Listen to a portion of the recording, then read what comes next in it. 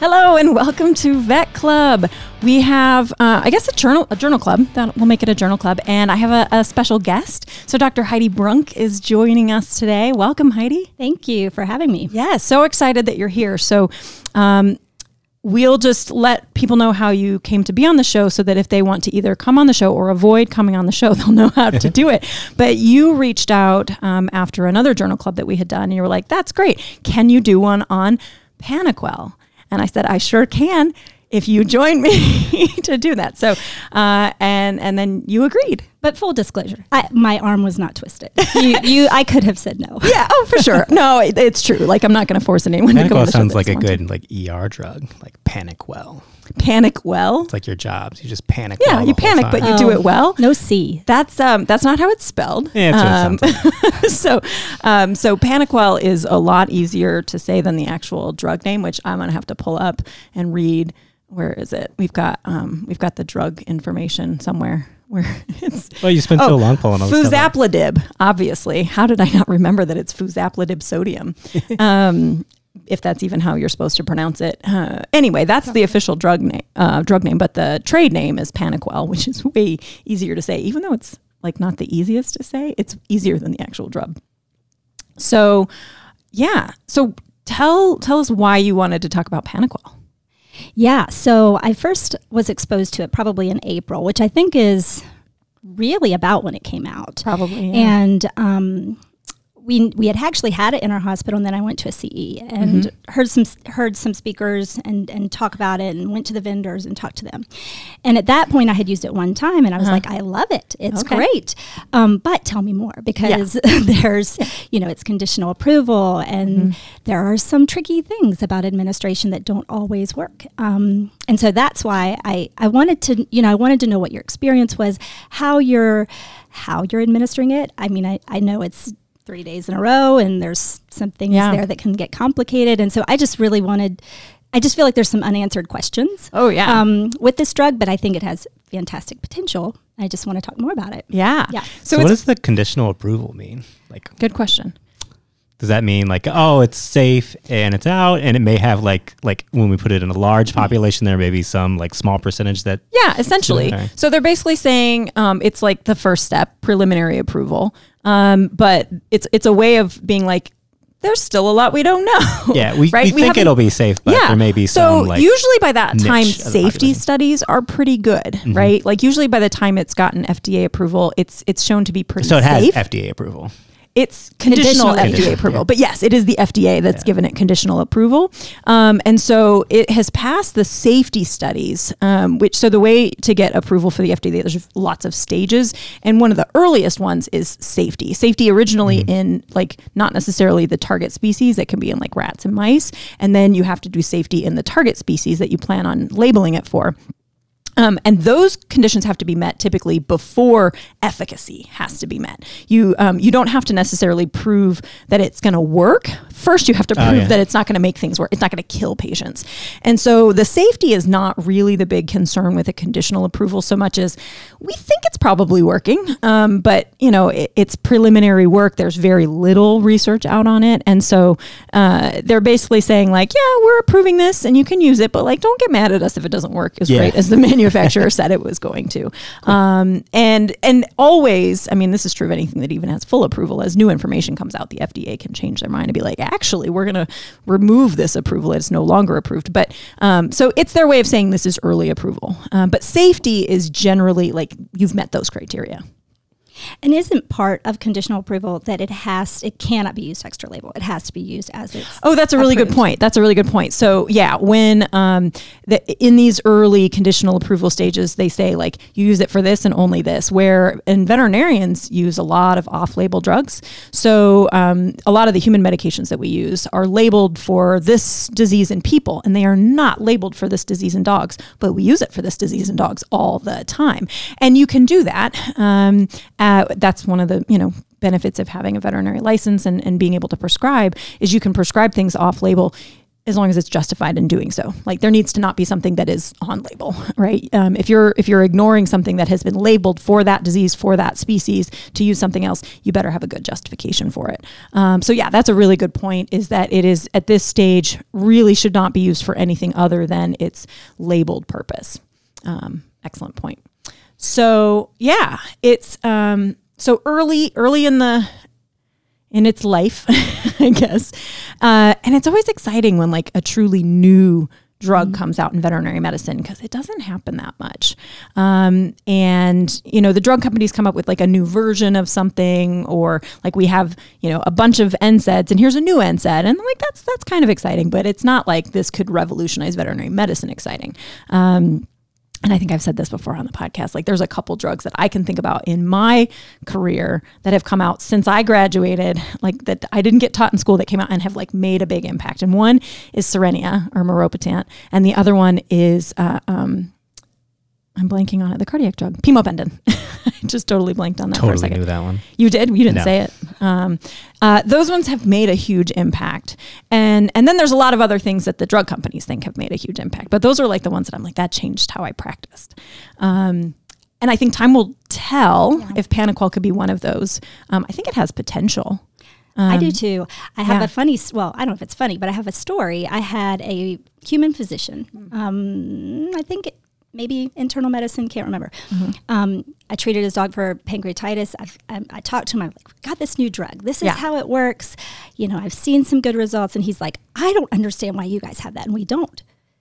He was like, where's this in human medicine? Oh, wow. Okay. So did he know about it before, or just from you talking to him? And he was like, that sounds wonderful. I want some. No, just from me and my diagram in the room. Oh, wow. So you said when you first heard about this, like you used it once and you were kind of excited, and then you were like, I want to learn more. It sounds like you've used it more than that since. So, what's been your impression so far? What have been the ups and downs? And then we can sort of talk about, I'll share my perspective as well, and kind of how I've approached it from the get-go, and then what I'm doing now. Yeah. So when I first was exposed to it, I think my approach was like, okay, I can see a great use for this. If I feel like I've got really severe pancreatitis or necrotizing pancreatitis, I'd want to be sure that I have pancreatitis. And I really like to be sure I have only pancreatitis, right? Because there's some potential complications there. But then when I heard and talked to the speakers, they said, no, you use it when you don't reserve this for your most severe cases. You use it if you have the indices of pancreatitis, you have the clinical suspicion, the history, all of that lines up. Use it, and use it early, because that's when you get the most benefit. And of course, I'm like, well, I'll take a patient in on the weekend. I'll get their ultrasound on Monday. I'll confirm pancreatitis, start the drug then. And they're like, no, you get it done as quick as possible. So I have used it a good bit, I think, in our practice since then. And to clarify, you work in emergency. Yes. So that is your practice. Only, So, and I think, yes, I think anecdotally these animals eat quicker. They're less reliant on antiemetics. They just seem to feel better. They're less reliant on analgesics. So I do think that is what I've seen. I still struggle a little bit with when to start it, because we all know there's these comorbidities, and we don't really want to give it if we think maybe they have a foreign body along with their pancreatitis. Yeah, that's interesting, because that's been my experience with the like drug reps, the company reps too, is, they're like, give it at the first sign of pancreatitis, which is interesting because we also said you're not supposed to use it off label. Right. So like, if I don't know it's pancreatitis, which we've talked about on this show before, is like one of the hardest things to diagnose. And I'm not sure we can ever definitively diagnose it clinically. Like we can, but it's not practical, because you're like, well, I have to exclude everything else, like the foreign. I can't tell you how many foreign bodies, even in the last year, that I've cut that were like diagnosed as pancreatitis because they had a positive CPLI, and so they got treated for pancreatitis and they weren't getting better. It's like, because they never had pancreatitis. Anyway, so yeah, like being cautious and saying, but I'm not even sure that's what I'm dealing with yet, because the first sign of pancreatitis is anything. Like, he looked at me funny. That could be pancreatitis. He vomited once, he's off food, like all of those things could be the earliest sign. And my cynical brain is like, well, of course the company wants you to use it at the first sign of pancreatitis. They want you to use it in every patient always. That's how they sell more product. Yeah. But that's not what the studies are. Like, there's no studies saying like comparing the timing of it. Like that's, if you look at, not that I'm aware of anyway, unless you've come across something recently, like, yes, in general, in medicine, it makes sense to treat things earlier than later. Like that's just logical. You're not going to have to do a lot to convince me. But you also approached it in the same way my brain is seeing, and what I'm honestly what's making sense to me is those really severe cases. Because like, let's be honest, it's not cheap. It's not cheap. It's not a cheap drug, and I work at a pretty inexpensive hospital, and so the cost of the drug, because as you said earlier, it's once a day for 3 days. That's the labeled dosage for treating a dog, and only a dog. It's not for cats, with pancreatitis. So once today, once tomorrow, once the next day.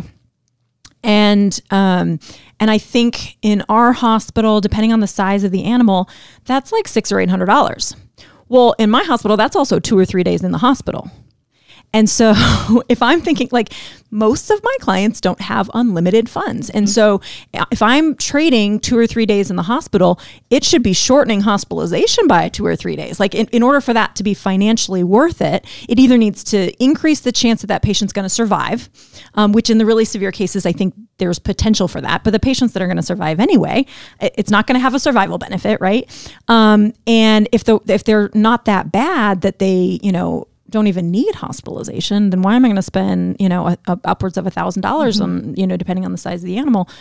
So it's hard for me to justify from a financial standpoint, giving it to every patient, and then what are they saying? Like, if it works on the first dose and you're like, well, now I'm really not sure it had pancreatitis. Are you supposed to continue it? Like, the drug company's probably going to say yes, but does that make sense? Like, I don't know. So I have to be really careful with what the drug company So you're kind of saying that if you give this medication, you feel like it makes the animal better, but it doesn't make it good enough to send home.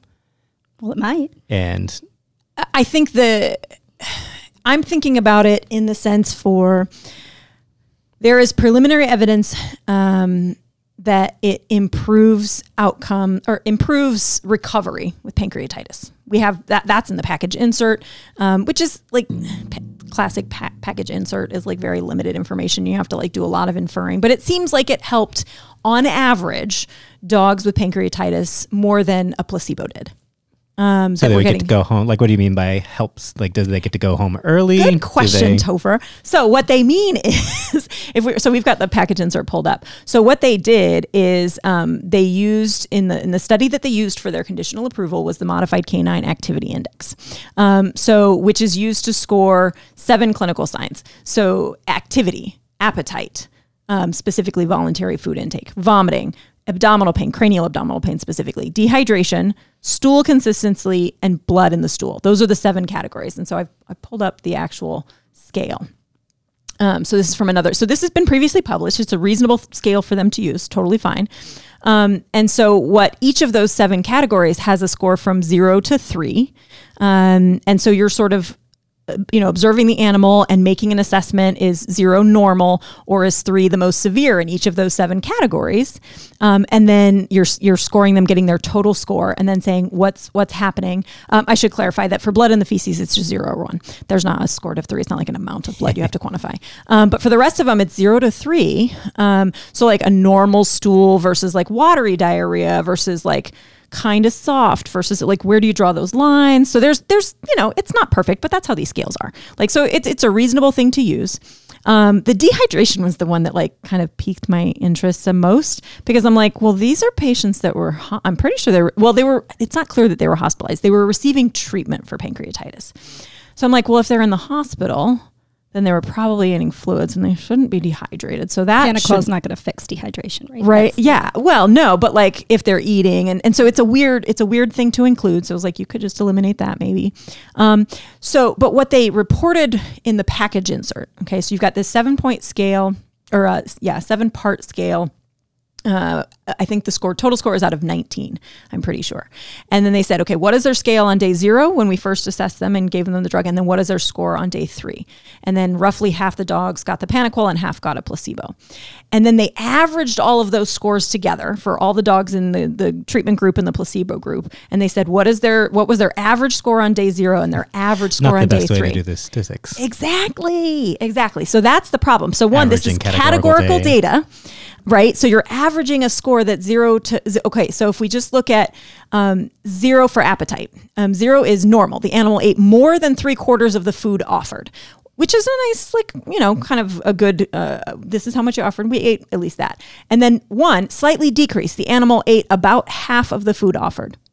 What if it was about 3/4 of the food? Where are you going to put it? 0 or 1? I don't know. Anyway, 2, moderately decreased. The animal ate about 1/4 of the food offered. 3, severely decreased. The animal did not eat much of the food or at all. So an animal who's completely like nauseated, gross, get it away from me, and an animal who's like, no thanks, or took a bite would be a 3.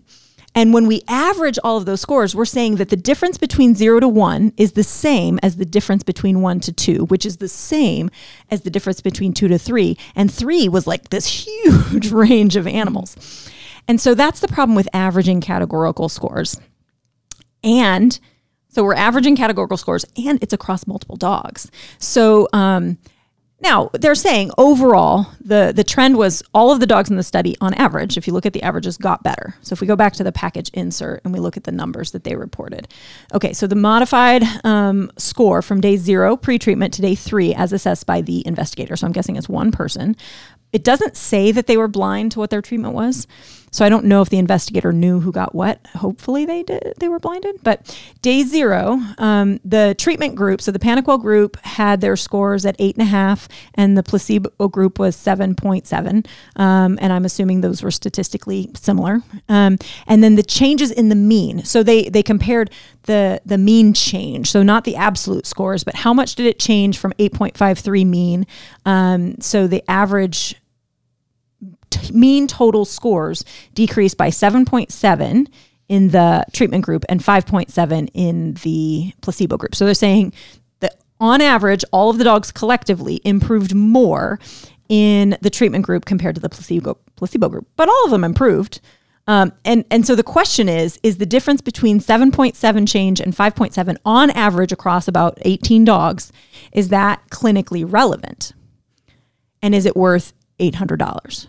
That's the question. Yeah, what score are you trying to get to? A 0 score? I mean, 0 would be a normal animal. A completely normal animal would be 0. So dropping scores from 8 to 8.5 to by 7.7 is you're pretty much back to normal. But going from 7.5, you're down to 2. That means like maybe your stool's a little bit soft still, but you're probably eating pretty well. Like you're at a 2 overall. Mm-hmm. Like most dogs that came in for like normal wellness might have a 2 score. So like these are all pretty normal dogs. And so the question is, were these dogs going to die and we saved their lives? Yeah. Or were these dogs that were going to get better and maybe they got better a teensy bit faster? Yeah, did they get better fast enough for it was worth it? And again, this whole study was over 3 days. Yeah. So what they didn't, and now what could have given me some like, hey, yeah, that's impressive, is if they've gotten those scores on day 0, day 1, day 2, and day 3. And they said, actually, the dogs who got Panoquell dropped significantly faster. They dropped 7 points in the first day, and the placebo group, it took them the 3 days. They eventually got there, but that's not what this is reporting. So the Panoquell dog's ready to go home after the first day, and it doesn't need 2 extra days. Yeah, that's justifiable, absolutely. But that's not what they reported here.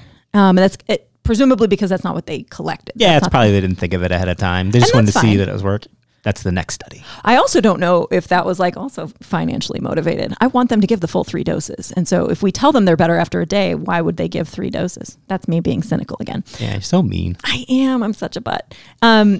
But those are the questions. And so those are the additional studies that will need to happen and will probably not happen by the company unless the FDA requires it. That's what's going to happen by other people. Yeah. But okay, that's enough of me talking for a moment.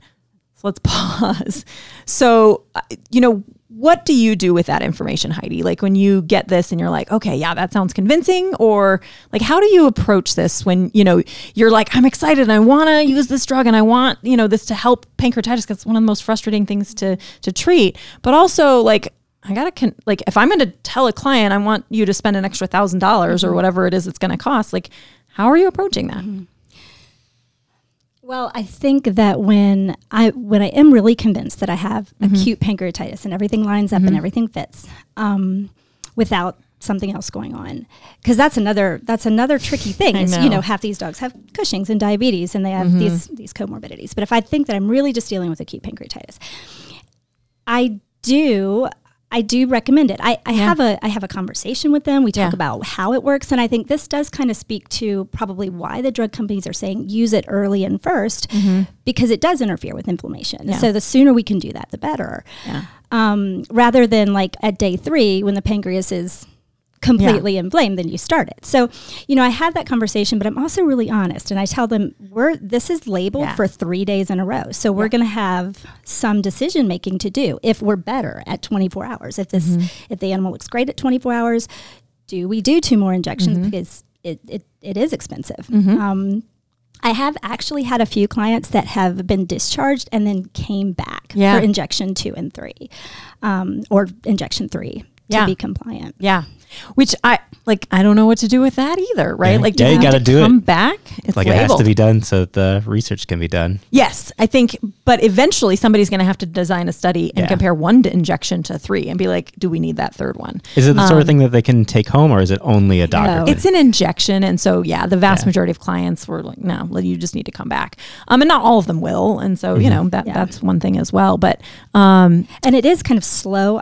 Slow IV, like over a minute. So then it's also depends on the dog's temperament. Like how easy is that to just swing by and do an outpatient IV injection without a catheter? Exactly. Yeah. So it's not the simplest thing. And so I will share with you my anecdotal experience has been I've only either used it or seen it used here in our clinic in severe pancreatitis cases.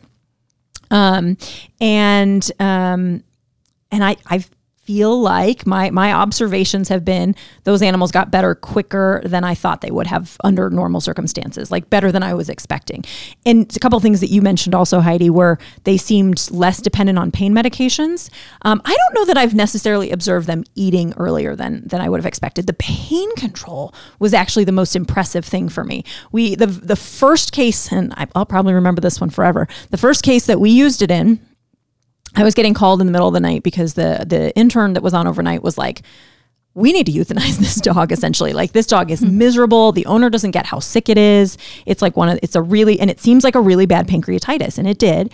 And that's what they thought was going on. The dog had it had been diagnosed with cancer, and it had been treated for it, but like it was dealing with pancreatitis. And that seemed, it was one of those, you're like, yeah, this fits pretty well with pancreatitis. But the intern was like, this dog is miserable. I can't control its pain. And so, we were like, okay, we'll try adjust. This is the pain medication plan. And if that doesn't work, then in the morning, because this was late at night, early in the morning, I don't remember. And it was like, if not, we'll put like an epidural catheter in. And that's been my go-to for really bad pain associated with pancreatitis that I just can't control. And then it was like, well, we have this new pancreatitis drug. I'm like, talk to the owners. If they're on board, like, try it. What have we got to lose in this case? Because money didn't seem to be an issue for these clients. And so they tried that.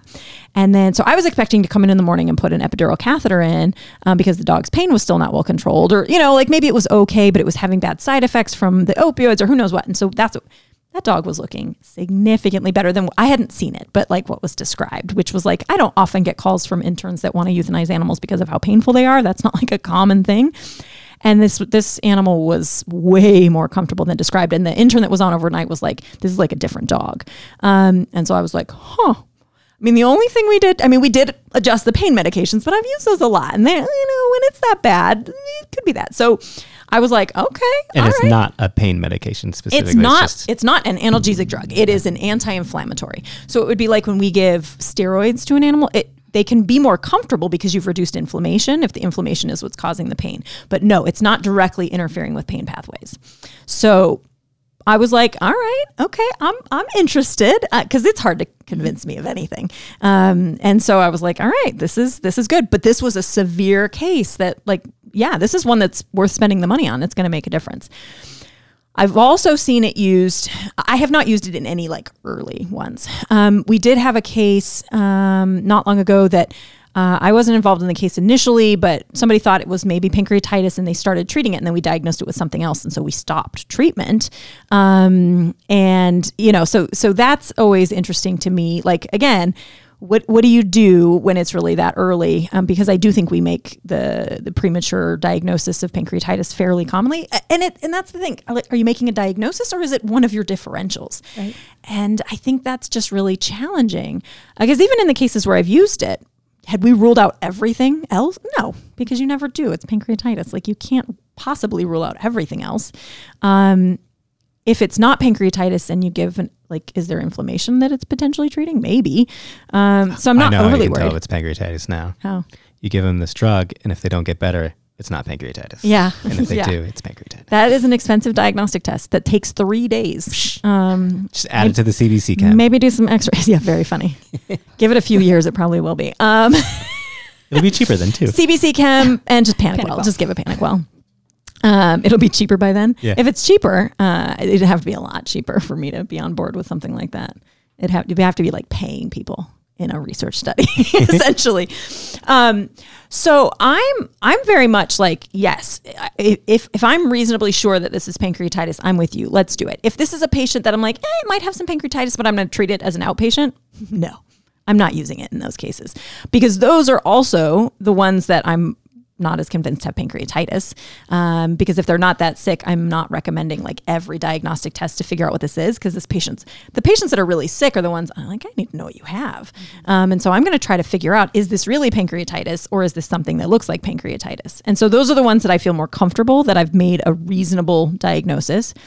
But yeah, the whole like, at the first sign of pancreatitis, start Panoquell. I don't see me doing that. So there are different severities of pancreatitis. So like headaches, there's migraines that are terrible. And if you don't take medication, you're going to be in pain. And there's like, oh, I got a little bit of headache. I can just tough it out or drink a Coke.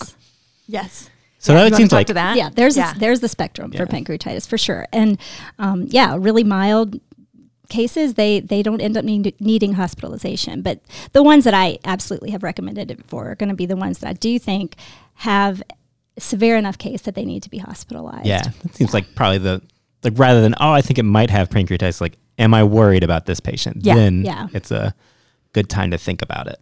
If you didn't like get weirded out by gross stuff, you would have been a good doctor. Yeah. Yeah. I like your thought process. Maybe I'm rubbing off on you.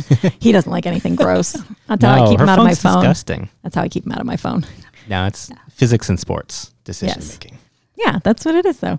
But it's like, oh, that's logical. Here's a case. Like, I'm worried that this patient may get worse or may not survive, or it's going to be a lengthy hospitalization. This thing can probably help. And so that's who I sort of advocate using it in, which is the exact, well, it's not the opposite. It's almost the opposite of what the drug companies say. Now, Bobbi, if it's a Schnauzer, are you like, yes, we're using it? Yeah, no, every Schnauzer just gets a weekly injection for their whole life.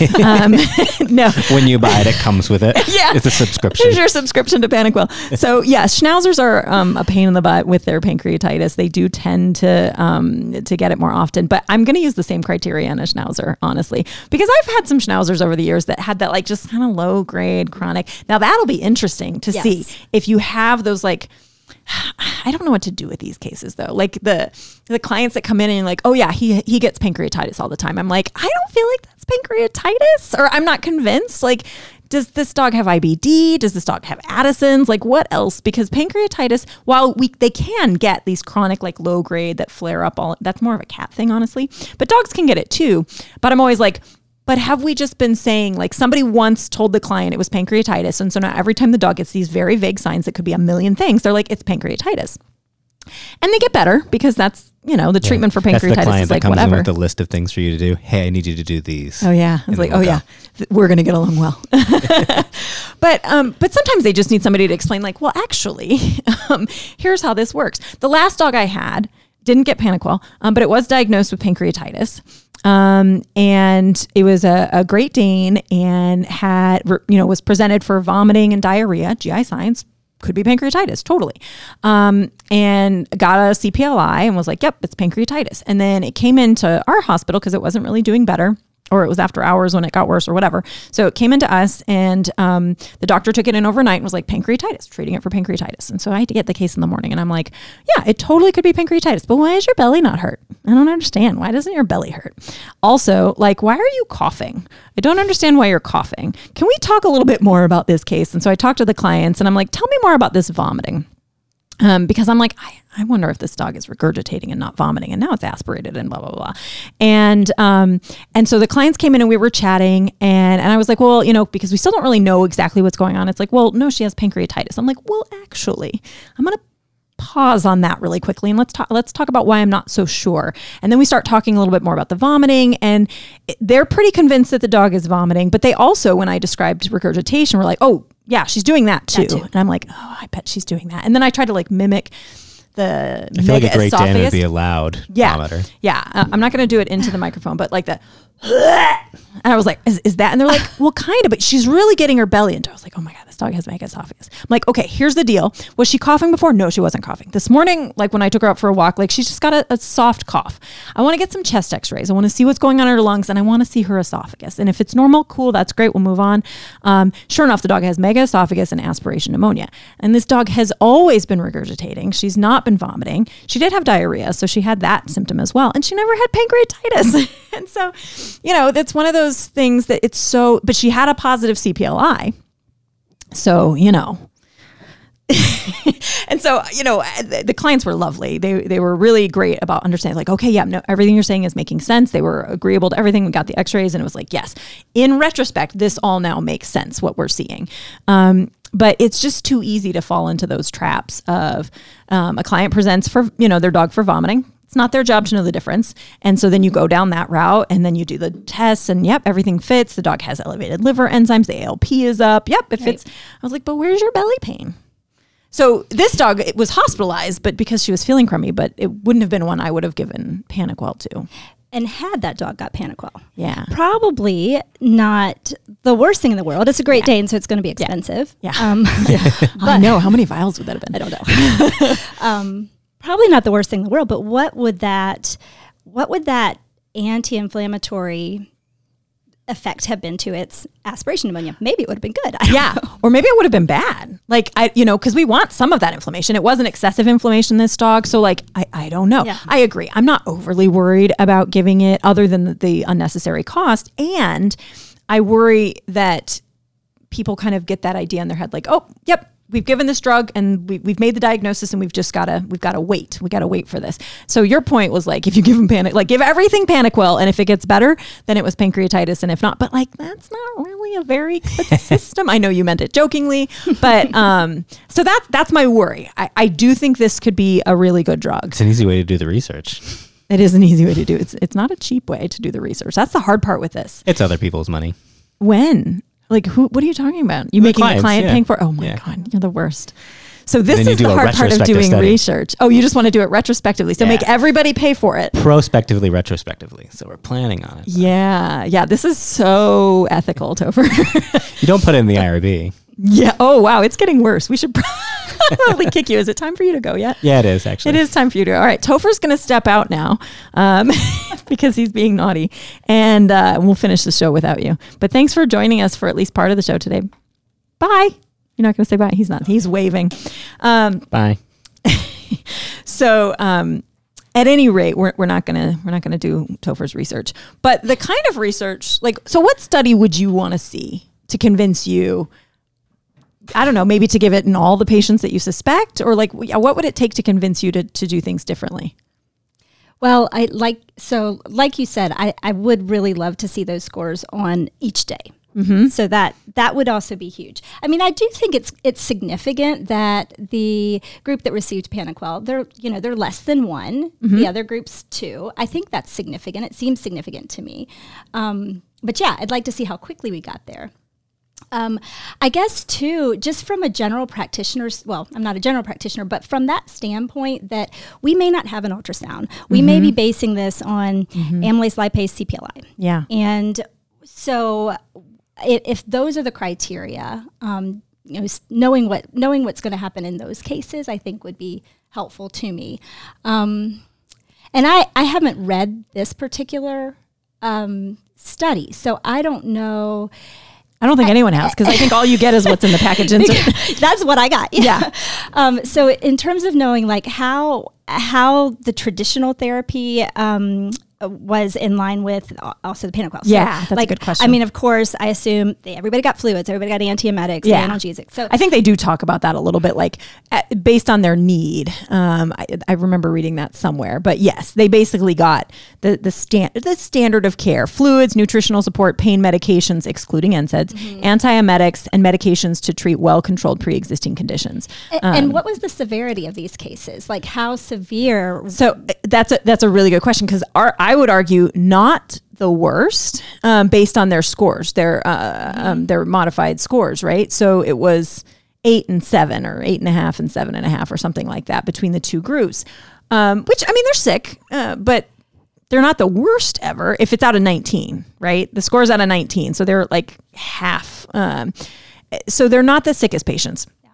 Which I think is a really good point as well. I think the other thing I'd really like to see, and this is for sure going to be in the future, but okay, so let's say we have a dog that, well, I don't even know that we're going to be able to tell this, but if we have a dog that maybe has had chronic pancreatitis, is having an acute flare-up, then does it get this drug? Is and that then one? Maybe yeah. the chronic pancreatitis is no longer That's interesting. an issue.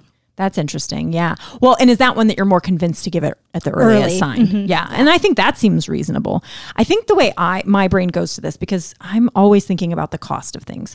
Like one of my least favorite things in the world is to have a patient that we spent a bunch of money up front on what I would consider unnecessary diagnostics or treatments, and then we run out of money when they're starting to get better. Like that drives me nuts. Or we euthanize patients because the owner's like, we can't afford all of those things. And working in emergency, I know you deal with spectrum of care all the time. And it's just it's sort of a natural part of what we do, where you're like, here's what I think is the best. And then, here's all the steps in between. And like, here's like the bare minimum, but we can try that. We can always try those things. But so my head automatically goes to, okay, if Panoquell is going to, let's say it's not going to confer a survival benefit, just for the sake of this argument, either because this patient's going to survive regardless, or it doesn't have a survival benefit. Okay, you're going to spend an extra $1,000 to give the Panoquell, and your dog is going to get better one day earlier than if we didn't give the Panoquell. And that the one extra day will save you $400. So you spent $1,000 to save $400, and your dog got better a day earlier. Is that worth it? What if that means we are less risk for an acute episode in the future? And again, then maybe it is. And so those are the questions I want to ask. And so that's the study I want to see. Mm-hmm. I actually want to see, like what you were saying, like how quickly did they get better? And I want to, prospectively enroll the sick patients that need to be in the hospital. And then I expect, like I wouldn't enroll patients that I think will go home tomorrow. These are patients that I expect are going to be in the hospital for at least 2 or 3 days. Okay. And then I want to compare those, I want the same placebo control, right? Panoquell versus placebo. And I want to do the math and see how much it cost. So not only did they go home earlier, but what was the per day cost? Because of course we all want our dogs to get better faster, but if they're going to get faster, you know what? You can suffer for one extra day for the $600. That $600 absolutely is worth it. No problem. Yeah. But I want to present it to the client in those terms. I don't want to be like, you need to do this or you're a bad person. I want to be like, look, here's the reality of it. Like, you cannot do this, spend this extra $1,000, and the odds are really good that your dog will get better. It might take an extra day. And the cost savings for you is about $600 to not give this treatment. Now, if we have studies that say it confers a survival benefit, my guess is that the only way you're going to see a survival benefit if you're treating the sickest patients, right? Like if you're giving it to the patients that come in, they're all going to survive anyway. They're all going to survive. So you have to look at the cohort of patients that are very, very severe. And then I believe that it could confer a survival benefit based on what I have seen. I can't say that right now because we don't have any actual evidence, but that's the study I would like to see. Because then if I tell somebody the odds of your dog dying from pancreatitis decrease by 20%, guess what? That's worth the extra $600. So yeah, maybe they're only going to go home a day early, but they're also more likely to go home. That's huge. That's huge. And I think most clients will say, yes, that's worth it. But we just don't know that that's true right now.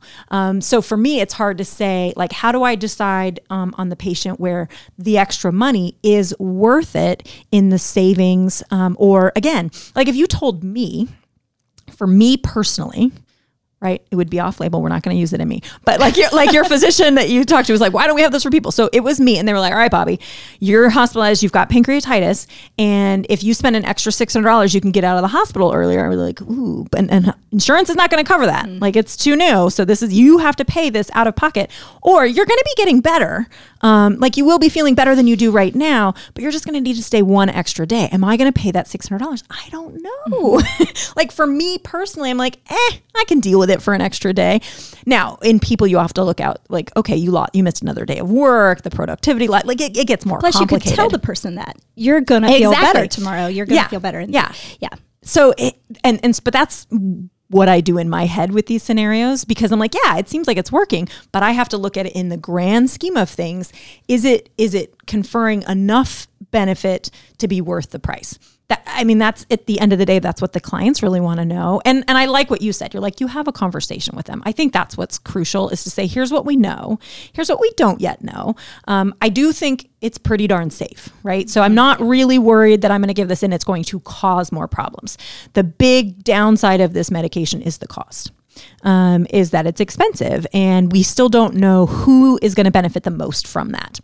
But I'd like to see more stuff. Do you think that's true? Do you think that we're probably not going to cause more problems? Do you think that's true with, say we have missed a foreign body, and we're treating it for pancreatitis. Yeah. It ends up going to surgery a couple of days after we're in the hospital, and it's had Panoquell.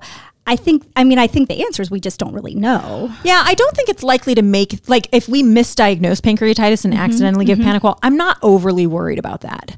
I think if we as clinicians can separate in our minds that I've made a diagnosis and I've given a treatment, right?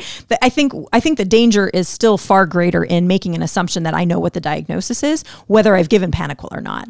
But I think, like what we've said earlier, is if as this drug is out longer and longer, more studies come out and we have more collective experience with it, I think we'll start to see an expected response as well. And so if I'm like, this one's not improving like I think it should, with or without Panoquell, right? Like we do that anyway.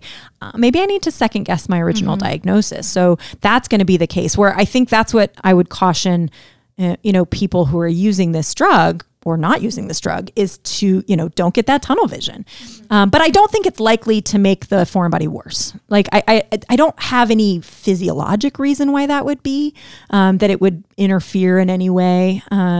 But I think it's really just clinicians need to recognize that, like, yeah, even though you're pretty sure and you're sure enough that you want to try using this, pancreatitis is a sneaky bugger, and you really have to be always vigilant that you could be wrong. I think that's the key. And that sucks. Nobody likes to be wrong, but it's how it goes. It's medicine. We're wrong all the darn time. And it's only a problem to be wrong is if we assume that there's no possible way we could be wrong. I think that's when being wrong is dangerous. And you can't miss the right choice in 2 days. Yeah. It's okay to be like, I think it's this, but I recognize that I could be wrong, and so I'm going to keep an open mind. That kind of being wrong is fine. We do that. We have to do that, right? We have to make choices on limited information all the time. And so it's totally fine to choose the wrong thing and to give Panoquell the first day and then reassess the next day and be like, maybe we don't need to continue that because now I've made this other assessment. I would like to also see a study. So when talking about the severity of cases, I mean, really those Cushing's patients, those diabetic patients, those often are the more severe cases. Yeah. So I want to know what this drug does in the face of those comorbidities. That'll be interesting. And I don't think it will be that long before we start to see, if even just maybe case reports or case series of that. Because I do think this is a drug that's making a difference. And I think people are seeing, what they believe are real benefits. And I get that, because that's what I think I'm seeing. It'll be nice to see that supported by more studies in the field, more clinical studies. I think the hard part about the studies, and I think what will limit the number of studies on this, is the cost. So unless the drug company wants to sponsor more field studies where people can say, hey, you're going to get $1,000 towards, your care, or even if they just donate the drug, they say the cost, so that, the treatment for pancreatitis is going to be the same whether you get the drug or not. We're going to supply the drug so that isn't a limiting factor in the research. That's what needs to happen, because if the drug company isn't supplying the medication or isn't otherwise funding the research, it's going to be limiting because you're selecting for the clients who can afford all the treatment. So is it that they got the Panoquell or is it they got the best care total? Versus the ones who are like, okay, we're going to do pancreatitis and we're just going to kind of cut corners. And we're like, yeah, of course those ones may not do as well if we're not able to provide the best care we think we should, whether or not that includes Panoquell. So it really, I think, needs to be well-controlled, well-designed, prospective, controlled and placebo-controlled studies if at all possible. And I think there are some going on, and I think there will be because that's the other thing. My hope is if the company is serious and they want to get behind this and be like, yeah, then they should fund those studies. They should be motivated to fund that. Because then people like me will come back and be like, all right, here it is. Here's the evidence. You all should be doing this. And if they come out with the studies that show, a potential survival benefit or some other significant benefit from giving it really early, I'll change my tune. I think it's going to be hard to convince me of that one because you're going to have to do a pretty big study and show like some serious benefit of giving it to every patient that looks like it might have pancreatitis eventually. But if they can fund a big study like that. And then they'll have to change the label. Yeah. Oh, yeah. Yeah. This label will get updated, I imagine. And then presumably, I'm guessing that they're maybe doing some research in cats, but pancreatitis just isn't the beast in cats like it is in dogs. So I'm not overly worried about that. Sometimes cats get, short shrift, like but this is one I'm like, the cats don't really get the bad pancreatitis like dogs. They don't need this one. It's not the same. No, it's not the same beast. So tell me what you're doing now. So you kind of already have, but tell me the last little bit here, like your criteria. Say somebody's like, finances are they're doing okay, but they're not unlimited. So they have to like really think about every decision. And you've got an animal that's like moderately sick. You're like, okay, this is one that like could really go down south and spiral tomorrow, or it could. I won't really be surprised if it's worse tomorrow or if it's better tomorrow. It's right on the line. Yeah, that's what I'm giving you. The worst possible scenario, and the clients are like, oh, finances are they're tight. We want to do what's best, but like we do have to think about this. What I actually do is just give them both options. Yeah. I don't know whether that's right or wrong, but if I do think that one dose of Panoquell is going to really get this dog out of the hospital quicker, but then I have to tell them that the drug is supposed to be given 3 days in a row. So if I discharge your dog tomorrow, we're not using this drug appropriately. Yeah. So you have to know that. I do. I kind of put that decision into their court. I guess if I had but Dr. Brunk, I just don't know what to do. What would you do if you were in my situation? And they say that because they're going to say that. I think I'd give it. Yeah.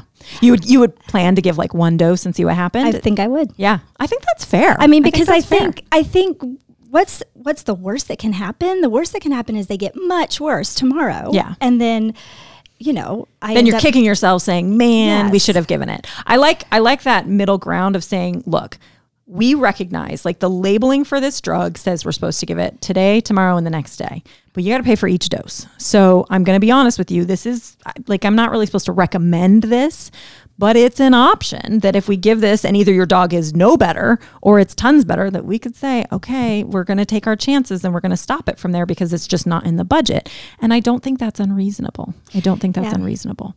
And it's an interesting thing. Like, yes, you're technically, if you're planning that, you're giving it off label. But like I said, I've had patients where we've given it and we've decided later that was inappropriate and we've stopped it. Yeah. Right. Like that's the appropriate thing to do if you misdiagnose something and you're using it and you're like, nope, that's not what we're going to do.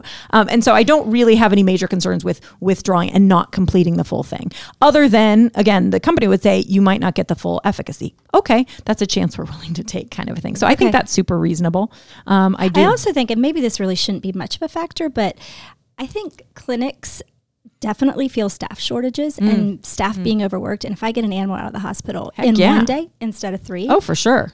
Staff's happier. Oh, it's always better to get the animal home sooner, right? It's just, how much of that is the responsibility of the owner to pay the difference. So like if hospitalization, now if 3 days in your hospital costs $2,500, then this is a bargain, right? If you can get them out 1 compared to staying 3, 1 to 3 is probably worth it. 2 to 3 is maybe pushing it a little bit.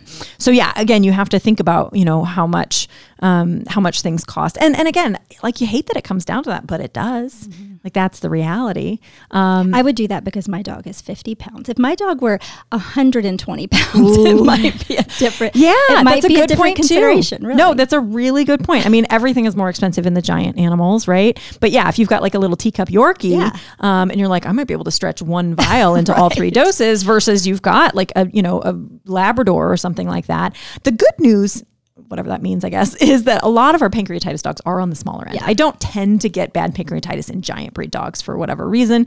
It's definitely, small to medium sized dogs. So I haven't yet contended, although again, like our Great Dane that didn't have pancreatitis, but like I haven't had to contend with one that I was like, ooh, we should probably give Panoquell. And it was like, we're going to use multiple vials each day. Ooh, that's a tougher. But I also think people with large giant breed dogs need to be prepared. Like everything costs more. It does. Yeah.